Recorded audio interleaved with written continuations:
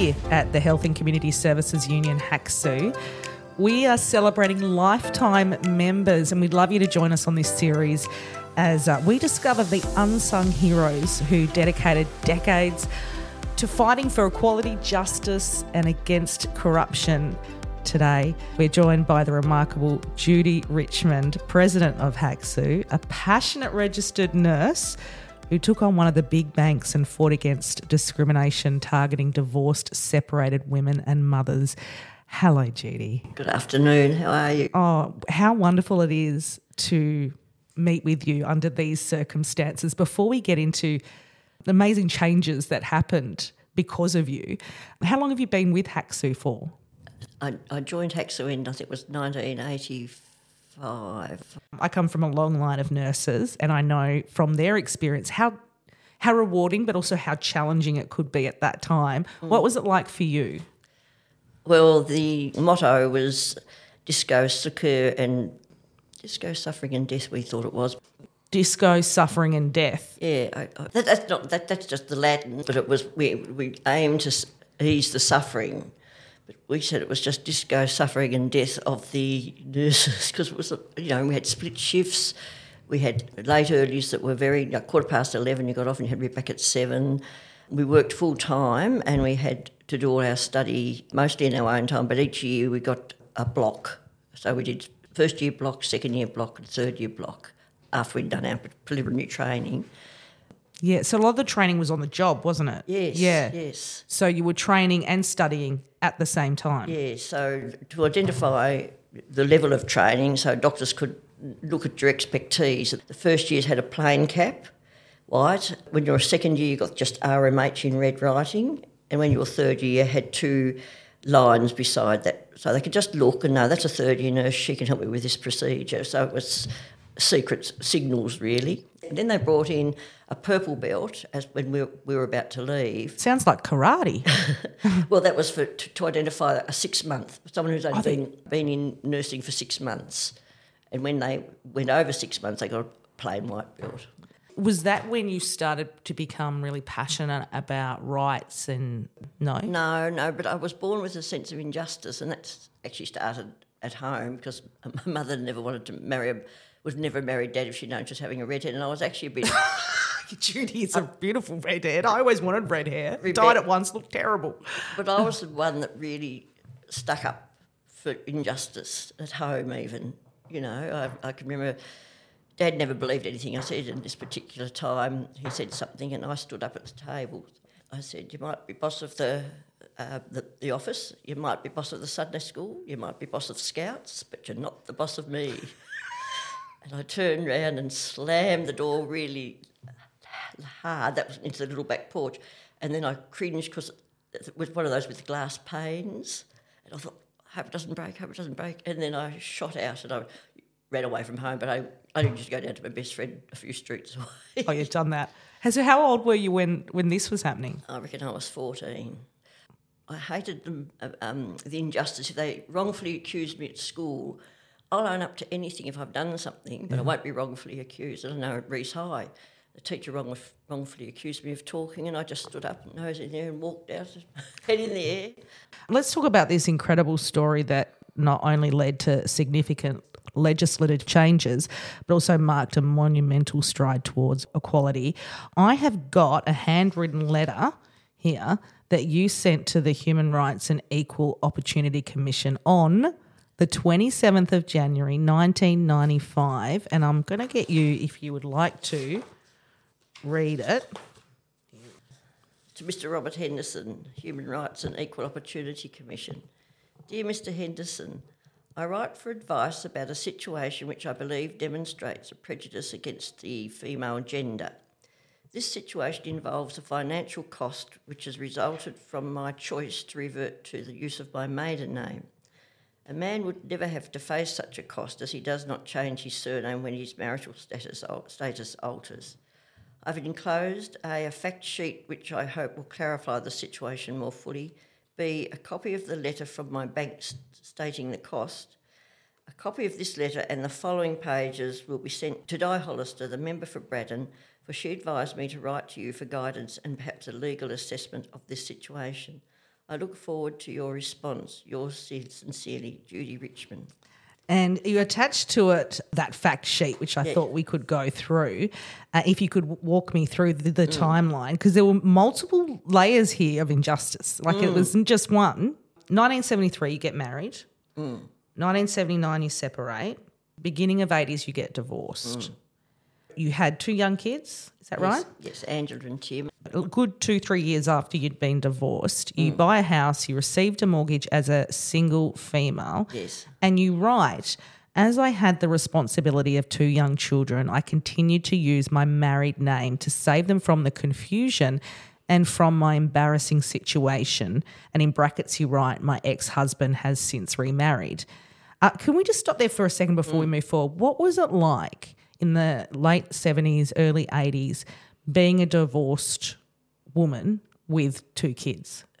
There was still huge prejudices around. I mean, I did my midwifery in 82, 81, 82, and, you know, babies were being adopted, taken up for adoption still, and there was great prejudice about unmarried women. People sort of earmarked as sort of being a bit rough, think that you're probably not as look after your children quite as well, you might be a bit rough. So that was a bit difficult. Late 1988, so this is around 5 years after you've purchased your property, you reverted to your maiden name. So it was from Moore to Richmond, right? Yes, yes. So you did that with all things, banking accounts, insurances, house, car. You didn't have to do anything. You just show your birth certificate because that's your name, hidden under your maiden name, and you don't have to have any proof other than your birth certificate that you can go back to that name. Yes, because at the end of the day, it's still your name legally, really. Yes, underneath. Yeah.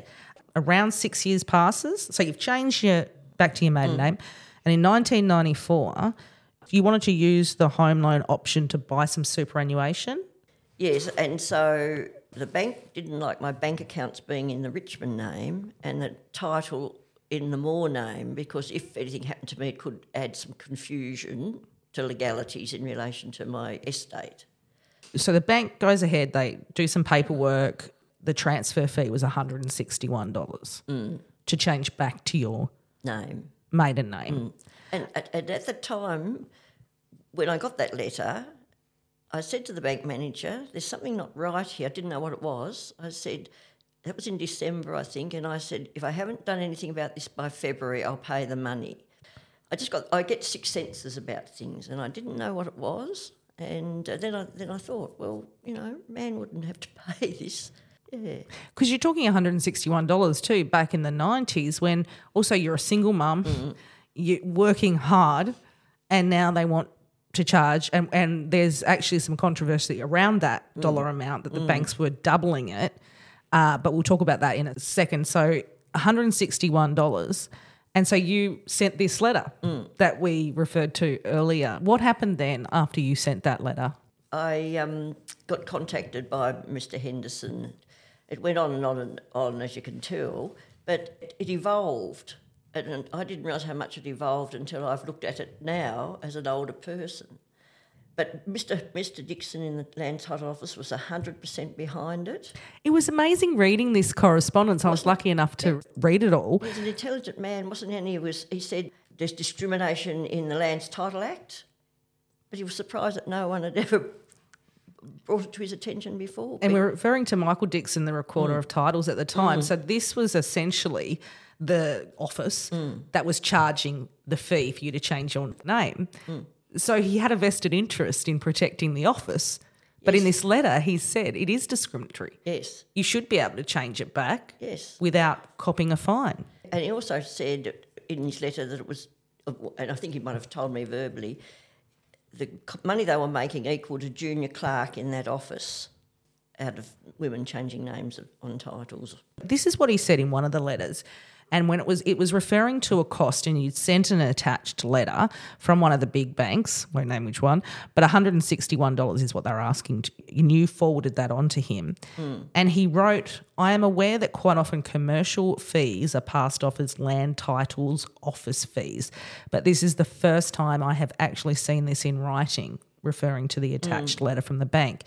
It is an issue which I will take up with the Director of Consumer Affairs. So they were charging, it was $80? Yeah, it was one document only, and the cost in the Land Titles Office in that time was $80 for the one page. They're making out. Well, I didn't know that they were hiding a bank charge in that. So this particular bank had added an extra $81 but passed it off as though it was the fee from the Land Titles Office. And I'm so pleased now with myself that I sent it with the letter, because it's the first time he's ever had evidence, which is wonderful, I think, because they need to be caught out. So you sent the letter to the... Human Rights and Equal Opportunity. Yeah, and then that has spiralled for them to reach out to Michael Dixon, the Recorder of Titles at the time. Now, he's not only saying this is wrong, but then sent it off to the Consumer Affairs to go, the banks shouldn't be doing this, which gives me goosebumps. I've actually got goosebumps. Another little interesting thing, every time I took the paperwork into the bank manager, all the ladies would see me coming into the bank and they'd run to the counter and want to read it first. And the interesting thing, the last time I went in, the bank manager no longer was manager of the Devonport branch. He'd been sent to one of the islands. So I reckon when they went to Consumer Affairs, I reckon it was gone. So ministers are now getting involved.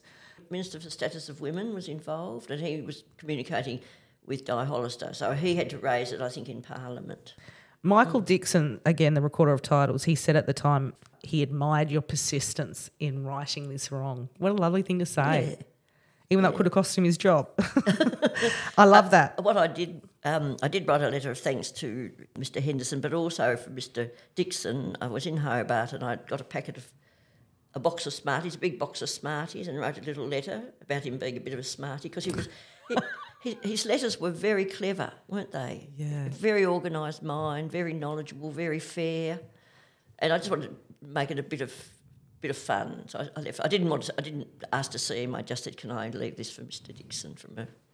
I was so pleased how he was involved and interested. This is all going round and back and forth, and as you said, there's ministers involved, the Human Rights and Equal Opportunity Commission, Consumer Affairs, banks were involved. And then there's this headline, and this was from the Advocate newspaper, printed on Monday, August 21st, 1995. And the headline says, "Fee dropped for surname change. Women wanting to change their surname can now do so free of charge under a new state government regulation. The Minister for Environment and Land Management said the former fees imposed on women were discriminatory. Mr Cleary said that under the new land titles fee regulations, which came into force on August the 1st, no fee is payable for a change of name following a change in family status." How do you feel now hearing that back? I'm pleased with myself. Good. You know, retrospectively, you don't realise when you start on a journey where it's going to end, and there's lots of other things happening in life, but, you know, I'm amazed. Amazed at that, you know, so... So this went everywhere, it was covered everywhere. And it also featured in, and I loved reading this actually, this magazine, in The Agenda, which is sex discrimination newsletter. And it was one of the case studies and big wins. In November 1995, this was published alongside some others. And it was just incredible looking back at this. Of course, your case is in there. But there were some other landmark discrimination cases. In Australia, there was a woman who was denied access to a fertility improvement treatment to correct a blocked fallopian tube because she was single. That's unbelievable. Unbelievable, isn't it? This is in the 90s. And I was talking to my mother about this, and my mum said, "Oh, yeah," because when she wanted to have her tubes tied after me, I don't know if there's a correlation between that. Well, it was an accident. She said that she had to get Dad's permission for her own body to make her own choices. I was just shocked. So they probably still had that understanding that women would become like a chattel of a man, you know, so the man is responsible. She was shocked when I told her that doesn't happen anymore, Mum. She was, "Are you sure?" "Yeah, I'm pretty sure, Mum." It doesn't happen. But this is in our lifetime. This is a couple of decades ago. And that's what I mean when I go back to the beginning of this podcast. These are things that we now, and I say we, me, collectively, growing up, take for granted. What do you see? Do you see where we need to still improve in some areas? Yes, I think women still have a long way to go, even though we think we're enlightened. And there's a book out, I think, Wifedom, that just come out about George Orwell's wife. And it's definitely amazing. His wife was a graduate, a uni graduate, and very clever. And he got all the accolade of when I think they were in a country where there was a rebellion, but she was the one, there. And we've still got to come a long way. Women aren't actually acknowledged in the dictionary of words. The dictionaries were made by men, so they've lost the female vocabulary that was in everyday life. What's, I guess, any lessons that you'd like to pass on? Well, I just think if you see anything that's unfair, do something about it. You don't know where it's going to end up, The challenges that are happening within nursing, decades later, I'm assuming that this is something you're still incredibly passionate about here. What needs to happen, or what are you fighting for? What are your passion pieces? I'm passionate about working conditions for all union members in our union, like the cleaners, the attendants, and everyone, staffing issues. If people think they haven't been paid correctly or they haven't been recognised as a management change, I'm very passionate about those sort of things. And you're right, so many, subcategories are missed out, whether that is the cleaning, especially because they all go hand in hand. You can't have one without the other, can you? Well, I've always said the cleaners keep the hospital safe. They're essential. Catering's the same. If you've got a bug in the food, you've got a gastro outbreak. If you don't clean your hospitals properly, you've got norovirus, and they're essential. And each person's got the right. If the bin men don't take the bins away, it's just we're all a part of a team, and we all respect and work well together. It's like a car. Everything has its part, Yes. and if one breaks down, Yes. it just doesn't work. Yes.